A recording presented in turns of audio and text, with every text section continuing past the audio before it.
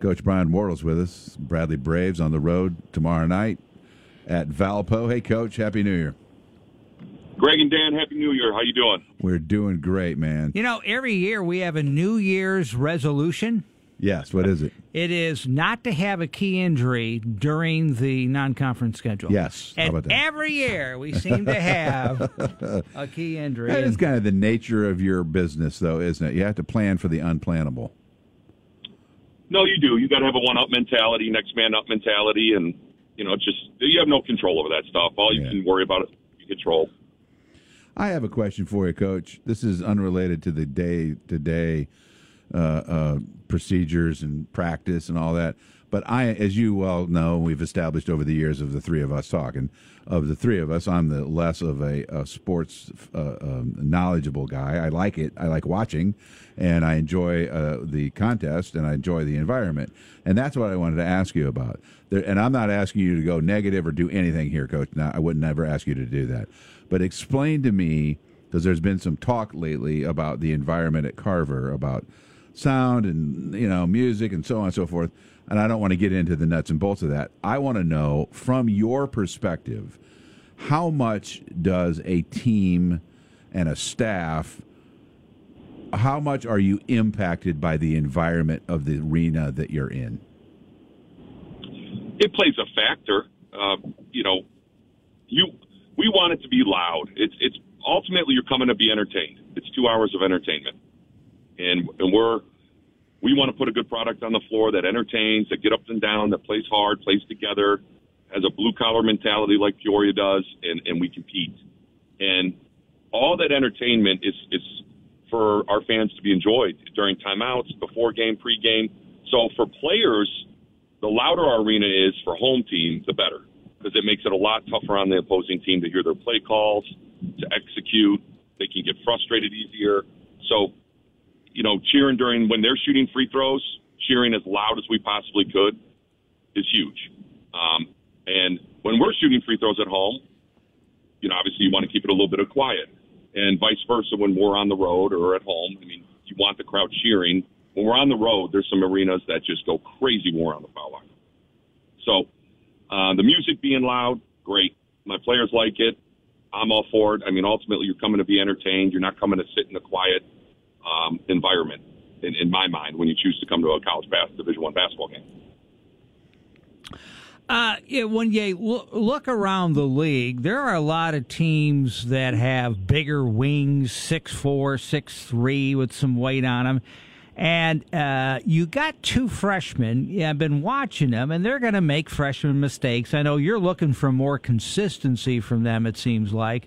But once in a while, Burge and Ellis will take a slash to the basket and finish, and you're like, wow. It's unbelievable. I mean, they'll make some moves that are like high-level moves, and you're like, wow, if those two stick with it, those are two good slashers. Yeah, they have that ability for sure, and they have shown it in flashes, like you said. DeMarion's 18, Birch. He's a young freshman. I mean, Almar just turned 19. He is older. He's been in college. This is his third year. And what we need is just a little more, we got to be able to execute. The Valley, to win in the Valley and to win big, it takes teamwork and great intelligence. It's an old Michael Jordan quote that I always tell the team. You got to be able to play smart. And I think both of those guys are still learning the game, learning how to execute, learning how to communicate, learning how to focus each one possession at a time. And I think when they start to figure that out, they're going to have some great games and some great highlights. And Birch has already done that. He's helped us win some games already this year. He's fun to watch. Hey, Yep. last home game, prominently, we were all watching Kyle Thomas. Tell us about Kyle. Well, he's been practicing better, and so he earned the opportunity through his practicing. And I didn't like what I saw from some other guys in that game, how alert they were, their activity. And so I went with Kyle because he's been practicing a lot better, and he's been putting in more work. And I thought he was active. I thought he played with a lot of energy. The ball found him. The ball finds energy, I always say, and the ball definitely found his hands, and he made plays for us. So we'll see if he gets that opportunity at Valpo. Again, you have to practice consistently and practice well, and in order to get on this court, especially when you got a mix of vets and newcomers and young guys. So I think Kyle's got a big upside too, and he's learning. You can put him in with the Birch and Ellis group of just still learning the game and understanding concepts and actions and execution. You know who's really coming along and kind of a glue guy? He's not overly athletic, yet he finds the ball on rebounds, especially long rebounds, and can shoot and move, is Christian Davis. He just, he on most games, he fills the stat sheet pretty nice. No, he has. He's come a long way from a year ago and when we got him. So I'm very proud of Christian. He's a great guy. He puts a lot of work in behind the scenes. He executes. He's still getting his feel for the game. In the game is getting better. But you're right. He's been rebounding the ball really well in the offensive glass. He's been consistently one of our best 3-point shooters. He's 6'6". He's really long. He's started for us. He's come off the bench. It doesn't matter to him. He's going to play, his 25, 30 minutes. So he's been a huge part of our team, and hopefully he can keep playing at a high level in Valley play. What's Valpo look like? Very aggressive. Roger's a friend of mine. He's the new head coach there. He's a little bit younger than me, but we played AAU ball growing up together. And they play really fast. They shoot quick. They attack.